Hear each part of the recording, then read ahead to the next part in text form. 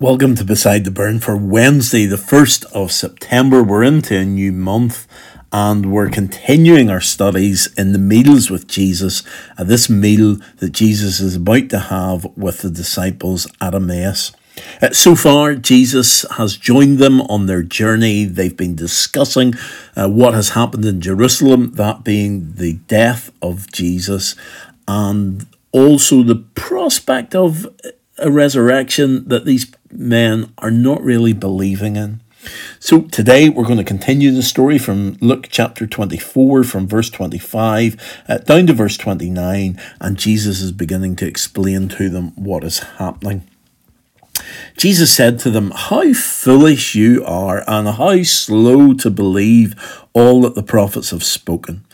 Did not the Messiah have to suffer these things and then enter his glory?" So if you remember, the disciples have almost accused Jesus of being quite foolish in not realizing what they were talking about. And Jesus comes back at them gently but forcefully to say how foolish you are. The foolishness is on you. You are the ones who don't understand what's happening here. And you need to understand so that you realize who Jesus is and you realize that he is the one who has been sent. And Jesus accuses them of being slow to believe. Now, this isn't any sort of implication here that they are slow mentally. Instead, the literal translation here is that they are slow of heart. In other words, they have failed to orientate their hearts to the things of Jesus. And whenever we fail to open our heart up to Jesus, then he just becomes an academic exercise. He is someone that we learn things about, but we don't get to know. Whereas if we open our hearts up to him, if we orientate our hearts in his direction, then we love him, we desire him, we want to know more about him, and we're ready to listen to him. So then the question is asked in verse 26 by Jesus, did not the Messiah have to suffer these things? In other words, you're saying that because he suffered and he died, that you don't believe that he's the Messiah, the promised one. And Jesus is saying, well, look, is that not the very thing that had to happen? And therefore, rather than disproving your hypothesis, it's actually proving that Jesus is the Messiah. And the question here is asked in such a way that you expect the answer yes. Well, yes, of course he had to suffer. But these two men don't want to give the answer yes. In fact, yes is as far from their position of thinking as it's possible to get. They want to say no. Did not the Messiah have to suffer these things? No, he didn't. He should never have had to suffer. And yet Jesus is saying, yes, look at it. The Messiah had to suffer. And Jesus is saying to them, look, once you understand that the Messiah, that the Christ is going to suffer, then everything else starts to fit into place. And he's then going to enter into his glory. And that is God overturning mankind's verdict on Jesus. In other words, mankind has taken Jesus, the promised one, the one who's been sent, and crucified him. And God then takes him and he enters into his glory and reverses everything that mankind has said about Jesus and reveals that Jesus is the Messiah, the chosen one, the Christ, the one who is going to redeem.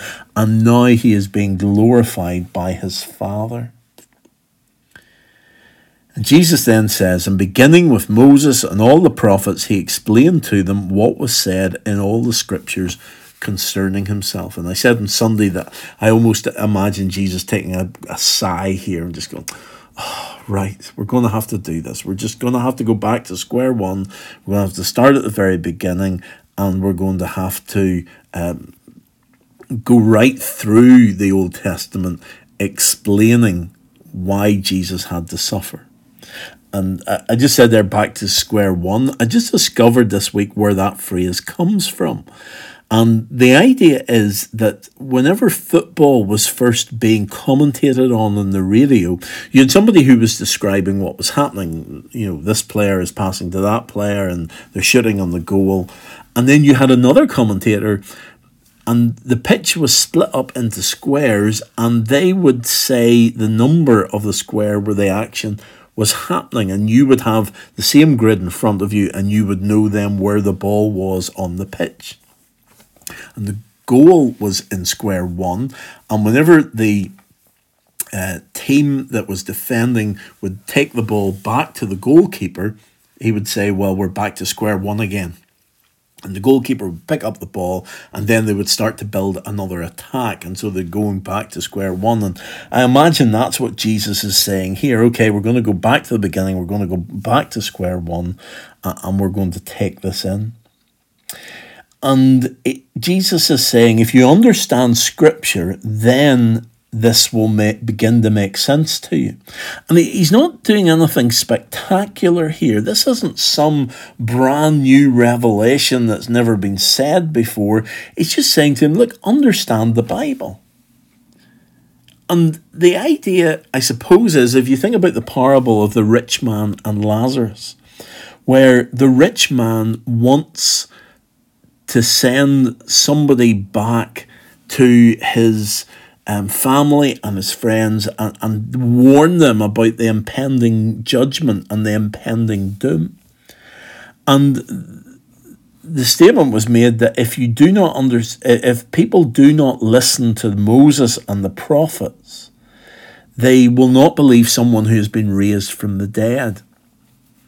And here Jesus is saying, look, understand the prophets and Moses. And if you can understand them, then you'll understand that I have been raised from the dead and the truth about what I have done. And you can read that parable in Luke chapter 16. So here Jesus, at the end of his earthly ministry, is going through the Old Testament, explaining where he fits in. And it's also the way that he began his ministry as well. Think of whenever he went into the synagogue and he took the scroll of Isaiah and read it and then said, this prophecy has been fulfilled in your presence here today. And it's also what he did as a 12-year-old whenever he went to the temple and he started questioning the high priests and the rulers and the teachers of the law in the temple.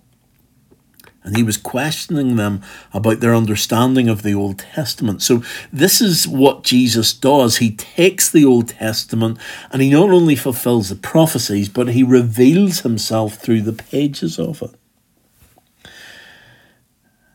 Then we're told, as they approached the village to which they were going, Jesus continued on as if he were going further. But they urged him strongly, stay with us, for it is nearly evening. The day is almost over. So he went in to stay with them. This is not Jesus play acting here. He genuinely was going to continue if they had not asked him strongly to stay with them. In other words, Jesus doesn't impose himself on anyone. He only stays with those who want him, who invite him in, who desire more of him. And sometimes we don't have Jesus with us because we haven't asked him. We haven't orientated our hearts to him. We've been slow of heart in showing our affection and our desire to have him with us. But whenever we ask him to stay with us, he will. And he will reveal himself and he will tell us more and more about his kingdom, about his Father, and about how we fit into that kingdom. And we're told here that the disciples say to him, look, it's nearly evening. It's not quite evening, but it's nearly evening. It's heading to that stage. So look, you might as well stay with us. And that's significant because it still gives them time that once he has broken the bread and revealed who he is and then disappears from them, they then have time to get back to Jerusalem to tell the people there what they have seen and what they have heard. So again, let's just pause at the end of our time together today and let's pray together. Lord Jesus, we pray that we might not be foolish and that we might not be slow of heart. We pray that we might believe in who you are and that we might realize who you are and the things that you have done. Help us, Lord, to orientate our hearts towards you so that we're open to learning about you and finding out more about you. Help us, Lord, day by day to do things that will draw us closer to you. Help us to invite you into our lives rather than crowd you out. Lord, show us how we might make more room for you in our lives, that we might have more time for your word, that we might have more time to spend with you, that we might be ready to listen and to learn. For Lord, we ask all these things in Jesus' name. Amen.